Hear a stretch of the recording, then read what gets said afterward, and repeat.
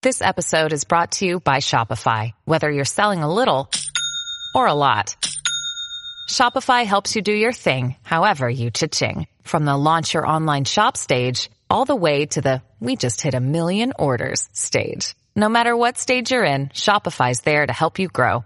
Sign up for a $1 per month trial period at shopify.com/special offer, all lowercase. That's shopify.com/special offer.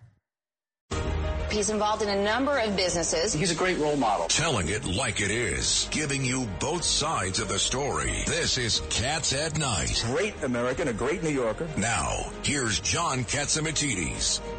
John Catsimatidis here. It's Cats at Night, the number one show at 5 o'clock. And, boy, you find out all the news that nobody else is reporting. And it's interesting what's going on in the world. And Lydia, TGIF. TGIF. But we're here working, and we'll be working all next week as well. We're, WABC is open 168 hours a week. That's a complete 24/7.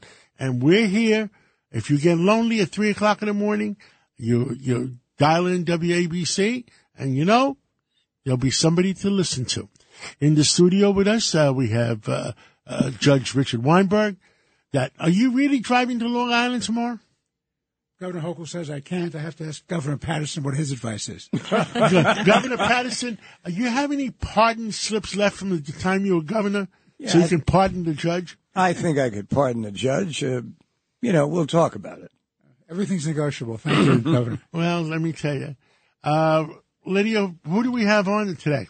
John Solomon, what do you have for us? Well, if you were hearing the sounds of cash registers ringing, it might not be Christmas shoppers. It's all those members of Congress who just ran up a $1.7 trillion spending bill moments ago, sending it to Joe Biden for signature. It will be signed into law. It locks in all spending for the first year that the House Republicans have no say over their first year's budget. It's been decided by the Democrats as they go out the door. A lot of wasteful items in here. How much? Well, Rand Paul, the senator from Kentucky, put together his annual Festivus report. He set himself a record. He found $482 billion in what he calls frivolous and unnecessary spending. That's an all-time record. He's been doing this for many years. That's a lot. And then meanwhile, there is a lot of news going on in the election integrity space. A judge is considering what to do after Kari Lake's 2-day trial in Arizona exposed a lot of problems in Maricopa County, the largest county in the state. And in a surprise move, we just heard from the Texas Secretary of State. He went back and audited the entire 2020 election statewide. He's done this very quietly. He put his results out.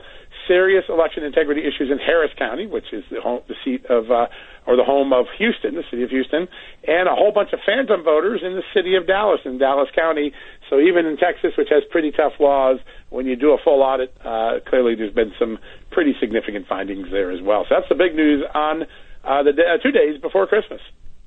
Wow, that is just so incredible. Can you talk more about some of the frivolous spending in that $1.7 trillion budget bill? I know there's no money going for the border, but there is going for border security in the Middle East, though. That's right. 5 countries are going to be able to build better border walls and better border security with using American tax dollars, but Americans won't be able to use those tax dollars because there are provisions in there that prevent that from happening. That's a pretty extraordinary problem that a lot of people are talking about, and the Border Patrol particularly very angry to see that happen. We had the union president last night on our television show, and he really laced into Congress for abandoning his men and women. There's all sorts of things here. The Rand Paul report is always one of my favorites because he finds things that no one else had thought of. For instance, there was some COVID-19 relief money that went to, I'm not making this up, a study, a $118,000 study to study a single character in a Marvel movie. Why would the government spend money on a Marvel movie villain named Thanos? No one knows. But those are the sort of questions. In the current bill, the one that just passed in the last few days, all sorts of grants to LGBTQ organizations all across the country, libraries, pet projects, bridges, Earmarks are back after a decade of having been banned. The 2011 Congress banned them. They were back this year with a vengeance, and there are, I think, $16 billion in special pet projects for lawmakers. But what's most interesting this year, more than any other year, we always look through these every year, a lot of money going to woke causes, LGBTQ causes, critical race theory, training things, a lot of things that Republicans who voted for this may regret when their competitors in the primary start pointing out what they just voted for. Clearly, no one read the 4,000 pages, or they might not. They might have had some objections, but a lot of amazing things in the bill. If you were taking a scoreboard, John Solomon, how much would you say we did the right thing on the money we did the right thing on versus the money that we just built bridges to nowhere? Yeah, it's a great question. It's going to take us days. This bill is so full, and then also the bill refers to other legislation. So it's like following the money is a process. I think a lot of people think there's $200 to $300 billion of fluff in this bill, and that's a lot of money. It would be about a third of the bill, if a quarter to a third of the bill. We're still adding up things, but if you take a look at what Rand Paul found last year, in a similar spending of about $1.5 trillion, he found $475 billion that I think most people would agree on. For instance, why is the Defense Department spending nearly $200,000 on espresso machines from Starbucks? That seems kind of out of the government's bailiwick. So, are they refunding refunding a political contribution or what? That's it, exactly it, and so there's a lot of concern. His ratio would come to about a third of all the discretionary spending that he reviewed turns out to have things like that. Most of the people I've talked to, the budget watchdogs that have an initial run on this, they're thinking $200 to $300 billion for sure. When we're done, when we follow all the rifle shots, all the different things that occurred, we'll come back and give you a number. But it's going to take a couple of weeks before we get a full markup on it. But it's a large amount of money at a time when Americans are struggling to make ends meet. And just think about this. We collected $5 trillion in tax revenues, and we're still going to run a $1 trillion deficit this year. That is a remarkable number to think about. It's an all-time revenue number for us, and we still can't live within $5 trillion a year. Wow. It's just so sad. So the January 6th committee finally dropped their final report after 18 months of investigations. They did it late last night. They tried to put all the blame on Trump. Trump hit back pretty hard.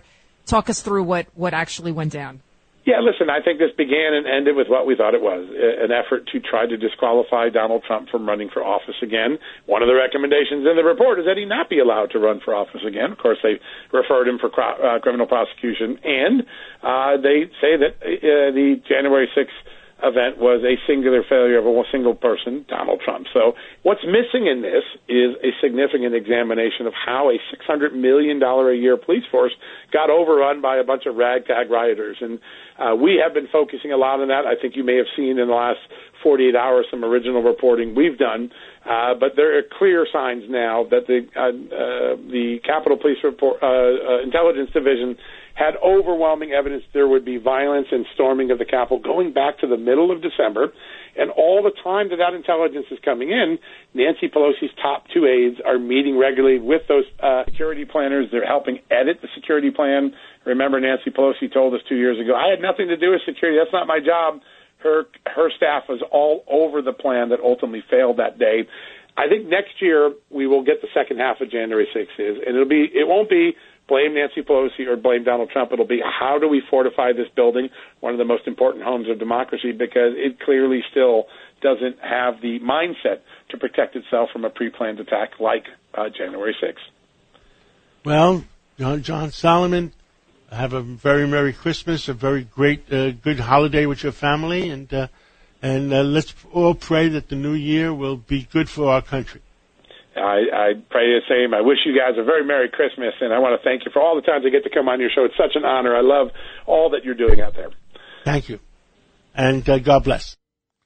Well, he's one smart guy, Lydia. Absolutely. And it's just unbelievable to me just how much pork is in that $1.7 trillion bill. And like you said, John, bridges to nowhere. How many of them are there? It sounds like, I think he said 480 million or something like that in pork. And for those people out there from Miami all the way up to Canada listening to us, what does that mean? That means when you bribe, where the head politicians bribe the lower level politicians with Pet projects. Pet projects. And according to the analysis, on the $1.7 trillion budget, it was $480 billion. That would be 1.7 trillion, 480 billion. That would be 29% of the budget. So a third of So it. a third of the budget was bridges to nowhere. But this is, in other words, just bribe. I wonder what the bribe was. I'm just using the word bribe. I don't hate Deal. to use it. The deal was with Manchin in West Virginia and Sonoma in Arizona. Cinema. Right. something. Is that Arizona? West Virginia? Yeah, no, you're right. West Arizona. Virginia just announced, the governor of West Virginia just announced a deal bringing in different companies and different developments. So maybe some of that money is going there. West Virginia today is getting a $760 billion. Yeah, you lose track of money on your. I know. Billions and trillions and quadrillions. Battery factory. Right. Well, maybe it has something to do with that. You never know. But to see the key that people forget, they say, well, this shows that they're dysfunctional. That's absolutely wrong. This is a deliberate, calculated way of taking care of everything at the end and sweeping it together. If they wanted to avoid this, they just do it, as the governor knows, they can do this in regular order through committee hearings and through a process. Governor Patterson, you were the governor. I'm sure that, and you had a disadvantage. Your sight vision was not as good as, and did you feel there was a violin playing behind, the old expression, the violin playing behind your back when you weren't, because your sight wasn't as well? Only from the media, not so much from my colleagues, but they would find a way. There was one time when I made this comment, we will be building at the World Trade Center. Now, we had started building there, but here it is 7.5 years after the attack on the country, and we really have nothing to show for it. So somebody from the Post writes, why don't they take Governor Patterson down so he can touch the buildings since he can't see them? And he's lucky that I didn't know where he lived or I'd have come over and touched him. It's so messed up. Wow. Well, why don't we take an advantage, though? Why don't he we was take a smarter break? than the rest of them. And after the break, we're going to have Ryan Payne, a real smart financial. We're going to talk about FTX, that whole cryptocurrency Where did the $250 million guarantee? Who's good for $250 million? Right. His parents. His parents. And the bond company accepted the guarantee. He's going to stay with his parents, and the deal is that they will put up the $250 million if he jumps bail, and he can't use the car for 3 weeks. That's right. And he has to be home by 9:00. Right. Is that the Thunderbird? And he can only play Thunderbird? video games between 5 and 6. Let's take a break right now, and we're going to come back with Ryan Payne, and we'll find out what the heck is going on. Also, there's some rumbles at Goldman Sachs. Let's take that break. It's Cats at Night on the Red Apple Podcast Network. Welcome back to the John Catsimatidis Cats at Night show. In studio, we have Governor David Patterson, Judge Weinberg, John Catsimatidis, and myself. On the line, we have Ryan Payne of Payne Capital Management. Payne, P-A-Y-N-E, not the pain that I'm seeing every time I look at my 401k. Oh, my God, and my grocery bill from Instacart. Well, I didn't know you didn't own any Bitcoins. No. But my 401k is STX stock. No. I believe in real money, not funny money. I agree with you. Brian, there's so much stuff going on with this FTX. Give us how your thoughts of what the heck is going on. Well, I think the bottom line is it's obviously outright fraud. Obviously the Sam Bankman Fried has been extradited back to the U.S. I don't think you like that Bahama jail, from what we're hearing.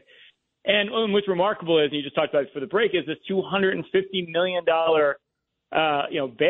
I mean, where did he come up with the money for that? And it sounds like his parents' equity in their home, which obviously doesn't account for that at all. That's not enough money to Maybe some of the money from FTX went someplace in the West Coast. You have to wonder, because it said there's two individuals. Obviously, they're not naming who the individuals are with considerable wealth. So, we have no idea. But I suspect, John, he's not down to the $100,000 that he claims he is. Yep. I agree with you. I mean, right now I've noticed the movements of Bitcoin, and somebody is working very hard not to allow it to go below 16,000. Have you noticed that? Yeah, I've noticed that because the news has only gotten worse. And for some reason, you've kind of had a bid under the actual position, which is surprising because, I'm willing to bet the house, I could be wrong, but it could be worthless at some point. I don't see where there's any intrinsic value to say it has a value at all. I agree with you 100%. It has no value.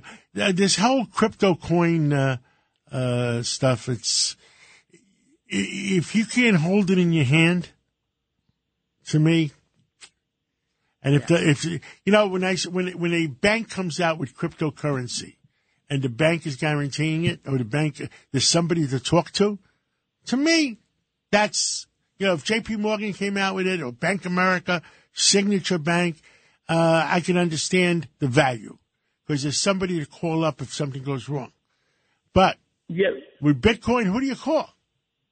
Yeah, there's no recall. Well, that's the whole point, right? I mean, the whole idea, too, is they're saying this is outside the financial system was the whole allure of it.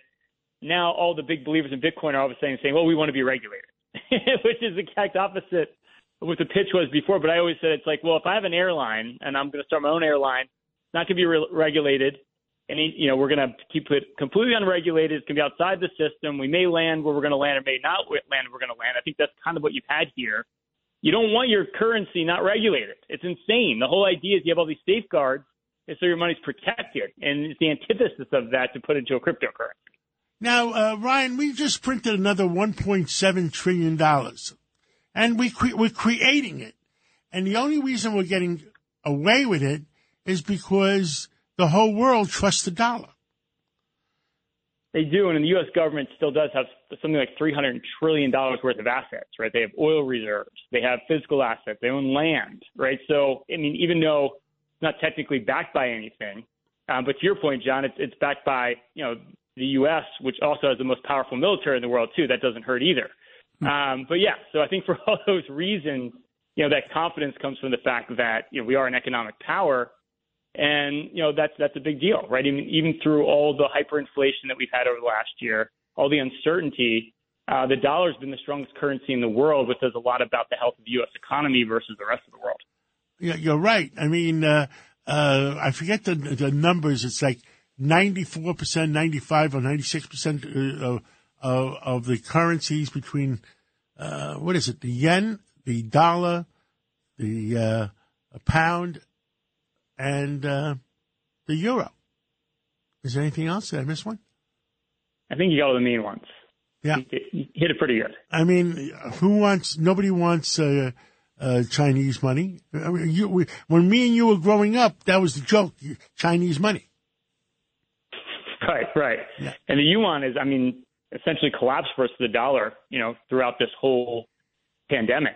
So, the bottom line is, at the end of the day, the U.S. dollar is still, people still perceive the safety net of the world as still the U.S. And I think, that was counter to all the pitches you heard about cryptocurrency, right? It was like U.S. dollar is going to be in trouble, especially if you have hyperinflation.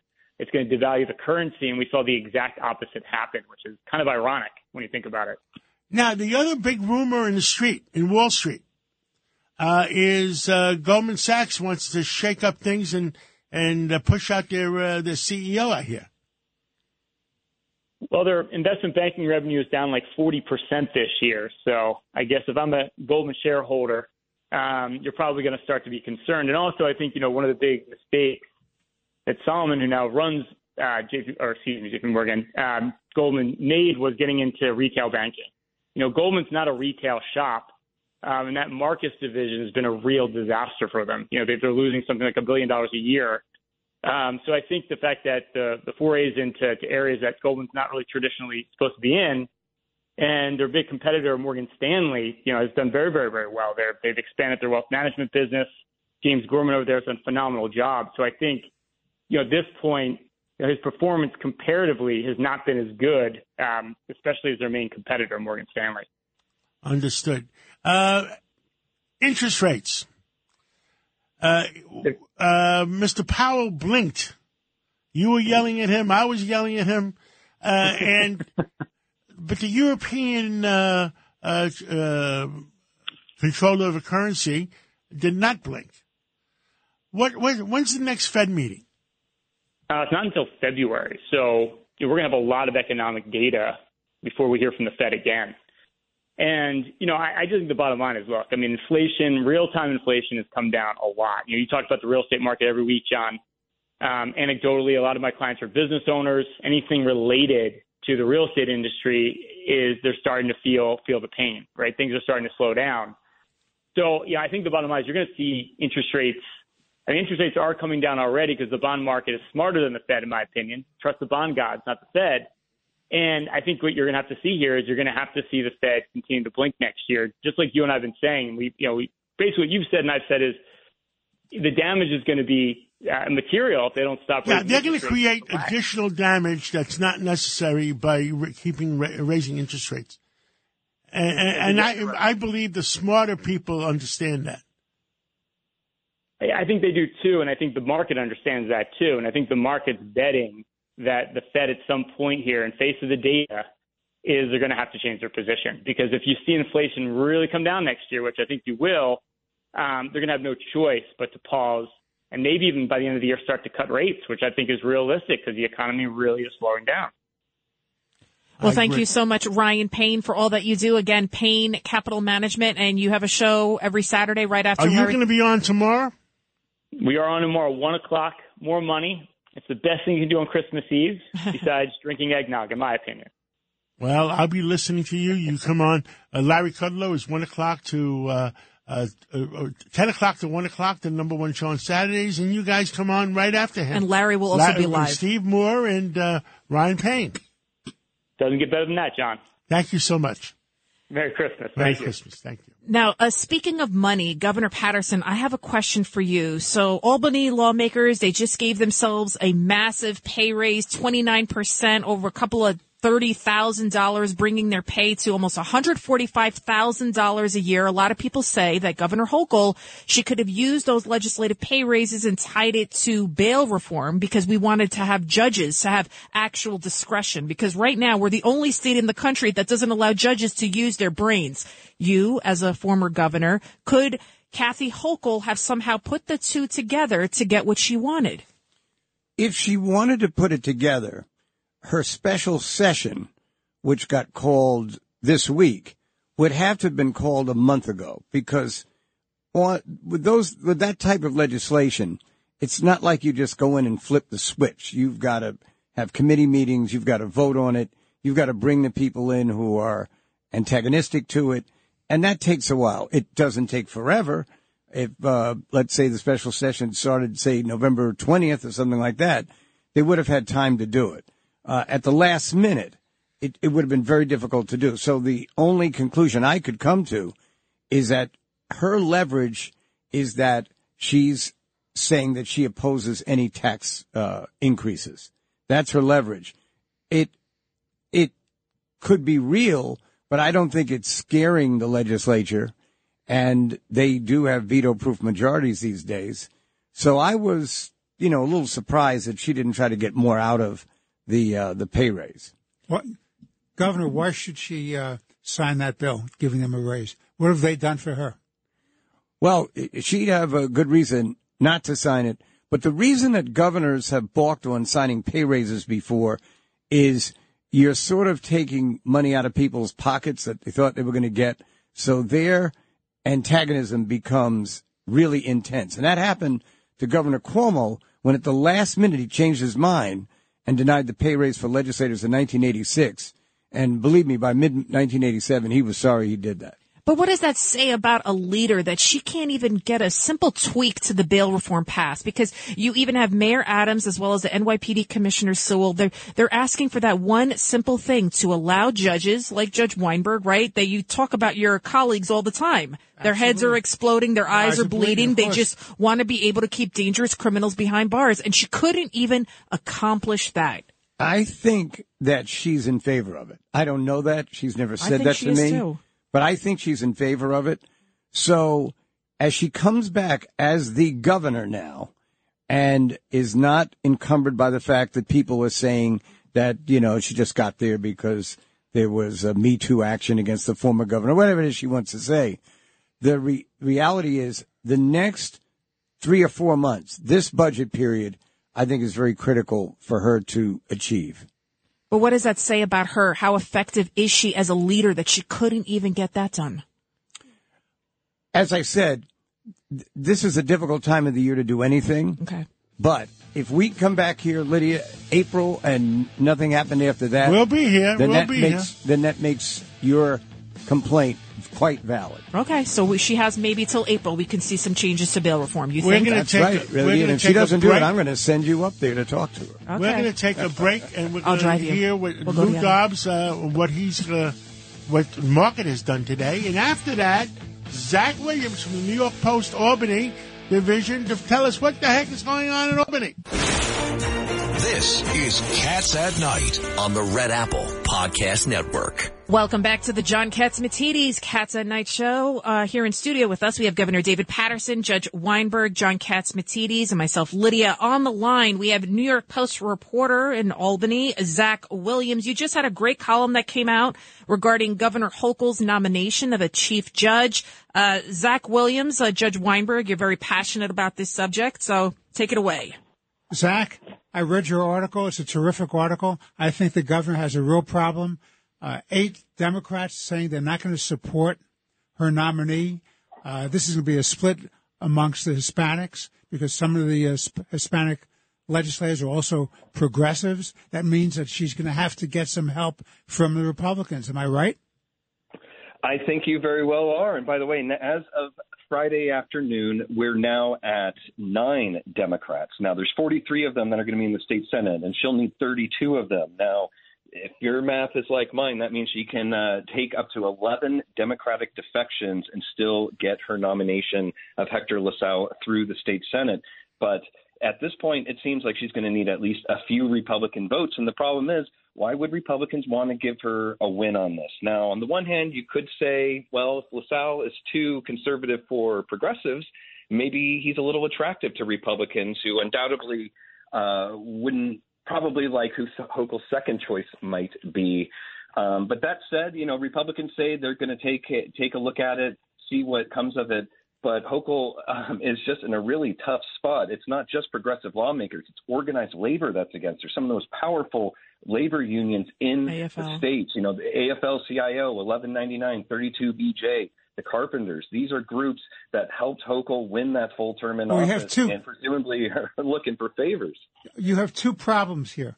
First problem is that if they reject this nominee, there are going to be costs to be paid politically amongst the Latino population, and the person who's nominated next is more left. That'll be a win for the progressives, which is not good for the state, because you don't need to have the New York Court of Appeals governed by political ideologues. It has to be a fair and honest judiciary.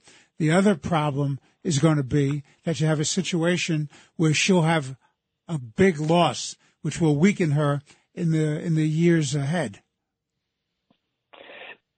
I think you're spot on right there. And, the governor, ever since she took over for Andrew Cuomo in late 2021, has really been trying to balance all these different constituencies in hopes of winning that full term in office.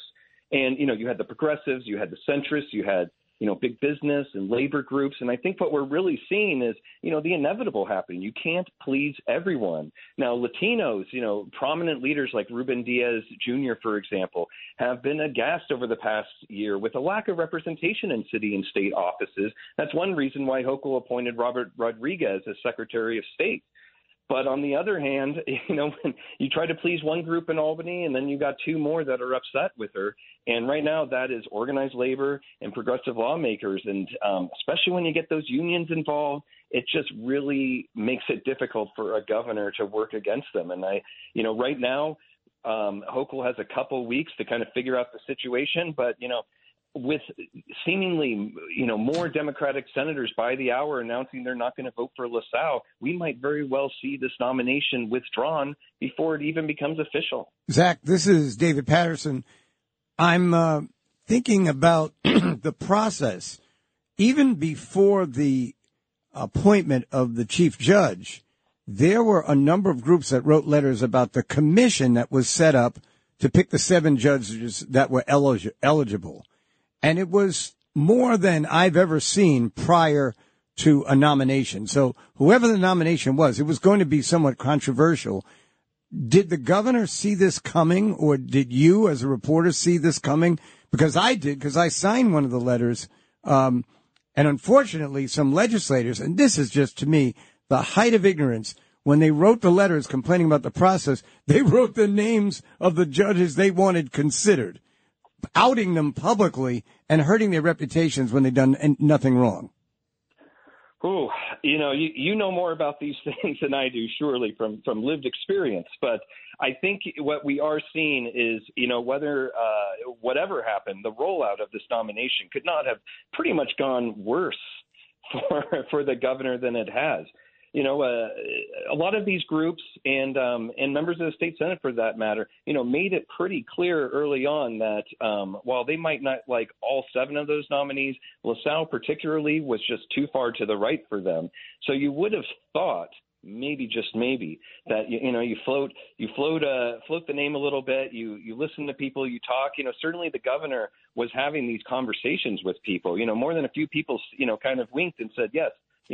They are asking these questions about these different candidates, who, what are their credentials, who might be for them, who might be against them. And, as soon as LaSalle's name was nominated, we saw, a bunch of Latinos line up and say, we like this selection, but just as quickly we saw, some real trouble for the governor. And you just got to ask, how much preparation and how much feeling out did she or her team really do on this? Zach, in 2008, when Judge Judith Kaye, the late Judge Judith Kaye, stepped down, it was believed by the commission that I was going to appoint Carmen Saperic, who was a judge on the Court of Appeals and would have become the first Hispanic chief judge. And I can tell you now, 14 years later, though I never said anything at the time, yes, that was who I wanted to nominate.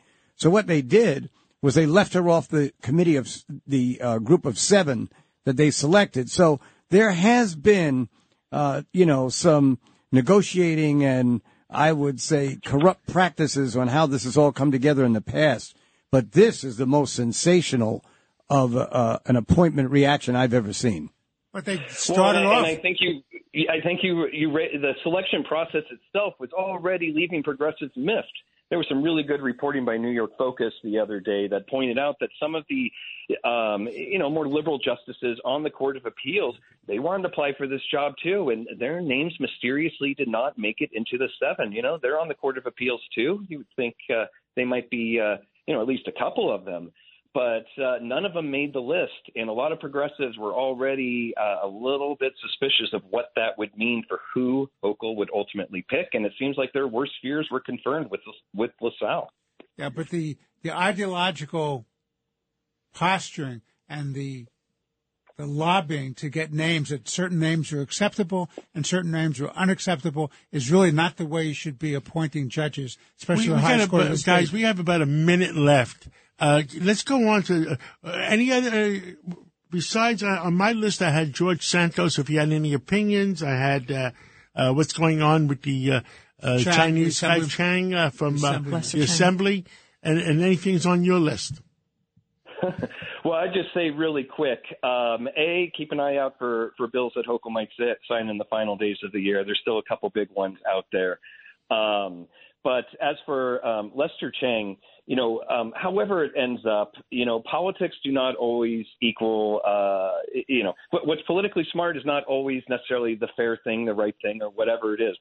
But Lester Chang, is a Republican. He was elected to represent a district in Brooklyn, and Asian Americans are up in arms right now about the fact that Assembly Democrats are on the brink of voting to deprive him of the seat that he won over allegations that he really lives in Manhattan. Now, we might remember just in the election a few weeks ago that Asian Americans really were starting to continue their movement to Republicans.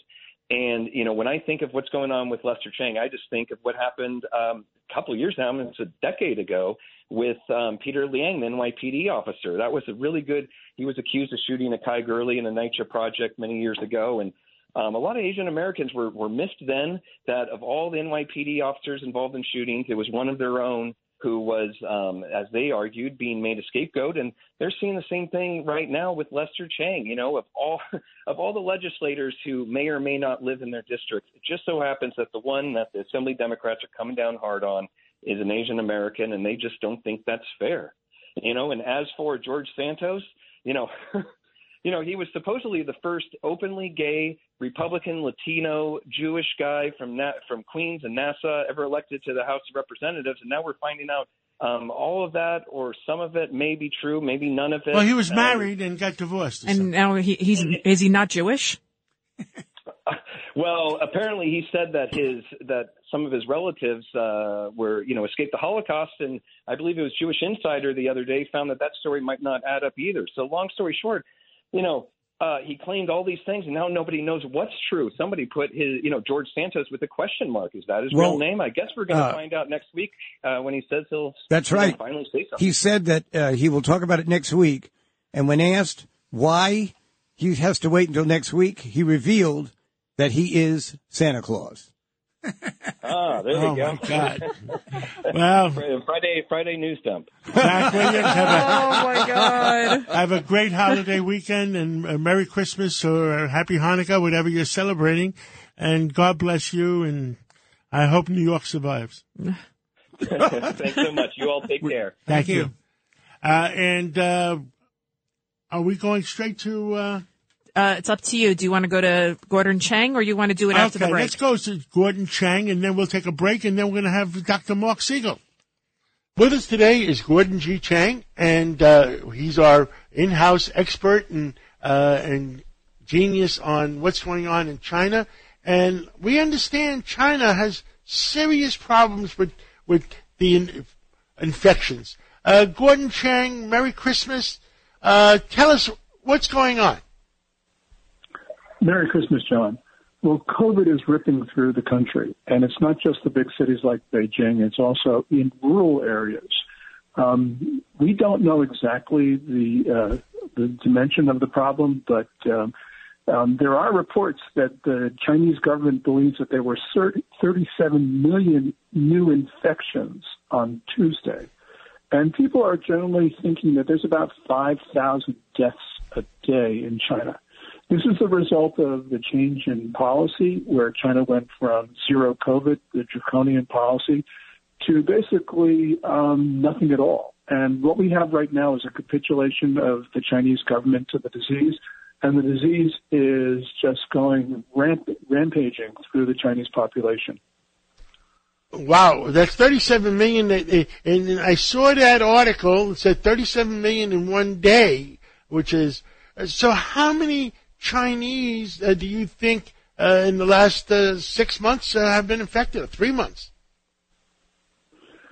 That's a question which I don't have an answer to, John. But we're talking perhaps about 250 million people is what people have been saying for the month of December.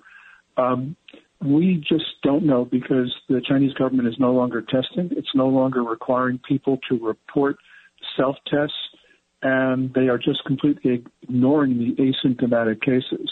So there is no accurate count, and no one will ever have an accurate account. People in general, though, to put this in perspective, are thinking that this winter there will be 800 million infections. That's on the low side. Some people are saying 1.0 to 1.1 billion people. The numbers are just staggering. And when we start thinking about the death toll, it'll just be beyond belief. Well, that is beyond belief. Since we have a new term for the president of China, tell us what else has been going on in China. Very little has been going on in China because disease has just preoccupied people. Because there's no longer mandated lockdowns, people are locking themselves down.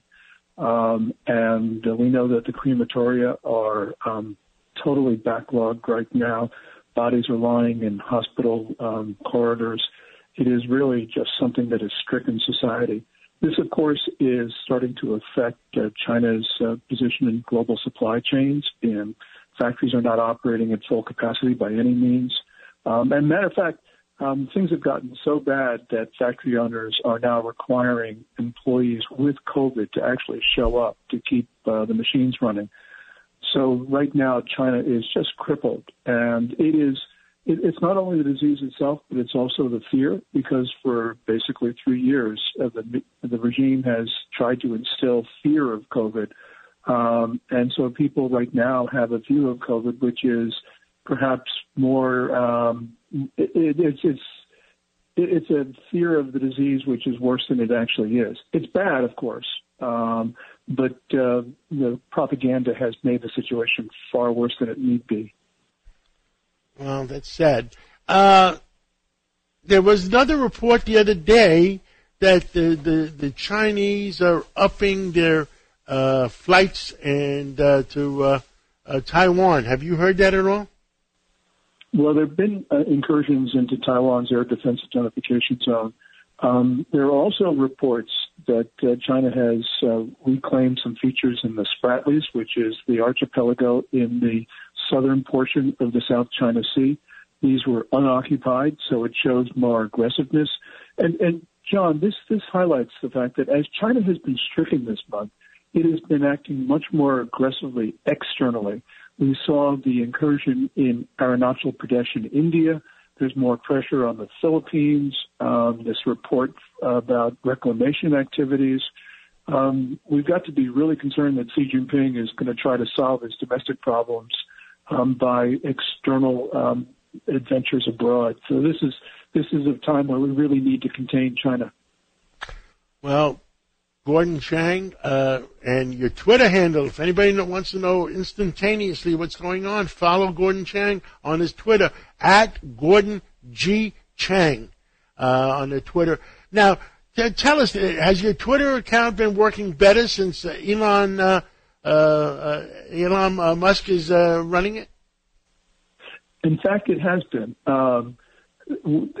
Last summer, I noticed that there were really strange things happening. This was, now we know that Twitter employees then allowed Ministry of State security agents from China into their shop and then to affect their algorithms. And I noticed a number of funny things happening on Twitter with regard to me. Those have ended, and they ended with Elon Musk taking over. So I have to assume that Chinese security agents were messing with the operation of Twitter. Absolutely. I think you're right. Gordon Chang, have a Merry Christmas and have a great weekend and enjoy your family. Yes, you too, John, and stay safe. Well, he's one smart guy, Lydia. Absolutely. He knows it's just crazy. I just can't get over what he just said to you. Which about one? The foreign Chinese agents working with the Twitter people. I mean, that's incredible. Well, now the federal government... Twitter, if you don't listen in China, if you don't listen to the Chinese agents, you're not in business. You're in business for about 5 minutes. Well, and part of that $1.7 trillion budget deal, by the way, they have banned TikTok or Snapchat. Which one is it? TikTok or Snap? TikTok, right? TikTok, Snapchat's out. Donald Trump TikTok from the federal, banned it completely. And then when President Biden became president, he brought it back. Right. And, 18 states are now moving to ban it with respect to governmental communications. And TikTok, the reason I'm bringing it up is because that's how the Chinese are spying on us. They're using that as intelligence, and we're also now learning that that's how kids are buying fentanyl. They're buying fentanyl on TikTok, and where's the fentanyl come from? From China. All roads lead back to China. That's true. Yep, we're fighting a war, and the American people are tiptoeing through the tulips.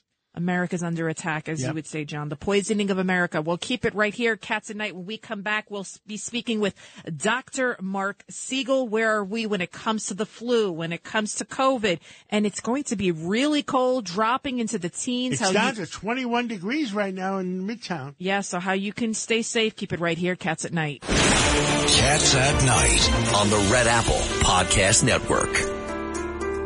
Well, we're back, and almost the end of the week. My God. TGIF. I can't believe it's almost the end of the week.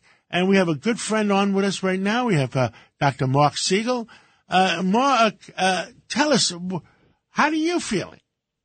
I'm great, actually. My heating is fixed. I'm very happy. But I know you would come to the rescue because that's what you do. We have a heating oil company out there about 10 blocks away from you. Really? Yes. Hardly a surprise. I hope it's not us that screwed you. definitely not you. It can't be. They know I know you, so it's a small world. Yes. Not them. There was just some breaking news on Yahoo that the flu is starting to decrease. Yeah, I saw that. That was today's announcement by the CDC. This makes it a very unusual season. It peaked very early, and now it's on the decline. And your friend Peter Mikolos just texted me an article about the immune system hibernating because of the lockdown strategies, and I agree with him on that. In other words, there's an immune pause that goes on because your immune system is not seeing viruses. It used to see them. It usually sees them. Last year we didn't have the flu. We didn't see them. There's a pause. It wakes up. By the time it wakes up, you're already sick. Well, I think we didn't have the flu for about 4 years. And that's right. We didn't have the flu for about 4 years to any great extent. The last big flu season we had was 2018, the biggest flu season we had in recent memory, 2010, 2009, the swine flu. This is of that order, and it's very early. But again, it's starting to go down. The flu viruses got smarter. They're not going for human beings. They went to the bird flu. That's why the price of eggs is so high, by the way. Well, and not to mention the supply chain problems coming from China, where the whole society is shut down and you can't get a Tylenol anywhere. And that's with all of these viruses going around. But at least, as you said, we got to fix that problem. We can't make all our drugs overseas. I mean, if China's doing what they're doing with fentanyl, if they're responsible, then They are. 99% of our antibiotics are coming from China. 90% of our ibuprofen that's imported here comes from China.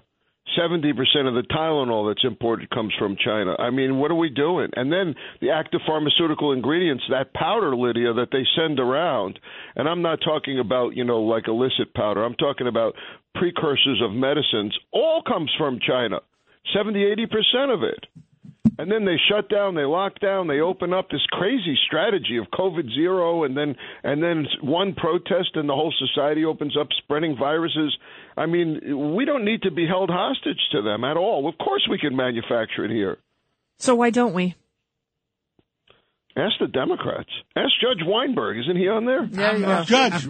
Is there a judge in the House? But I'm the common sense Democrat, doctor, and I'm telling you, we need to be independent. We have too to many be energy regulations. independent. We have to be drug independent. We have to be food independent. Why are we allowing the Chinese to buy up our... North America should be independent. Why are we allowing them to buy up our farmland, for God's sakes? What is wrong with us? We have broken down our borders completely for food, for gas, for migrants, everything. I mean, really, if you want to get into the country legally, you got to go through a medical checkup. If you want to get through the country illegally, you just waltz right in, and then you overload a hospital or something. It's unbelievable. And then they want to pull back Title 42. And by the way, speaking of holiday travel, watch out for that cold out there because it constricts your arteries. And I heard John is going to try to shovel out his driveway. No, I must have heard wrong on that. No, the wrong guy. I hired somebody to shovel the driveway. There's a study out there, Lydia, that shows that 50% of men try to shovel their own. 67% of men decide to shovel their own driveway. 50% of women, but women are twice as likely as men to hire someone. Now that shows how smart women are. That's exactly right. My husband, he wanted to mow the lawn and everything when we first bought our house. I said, absolutely not. We're going to hire somebody. And as soon as the landscapers came, he was absolutely thrilled.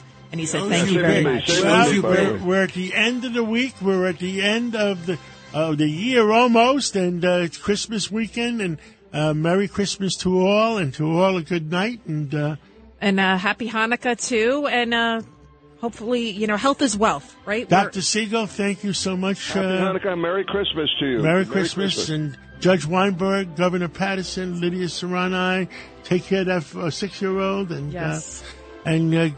Truth, justice, and the American way. God bless America. Thank you for listening.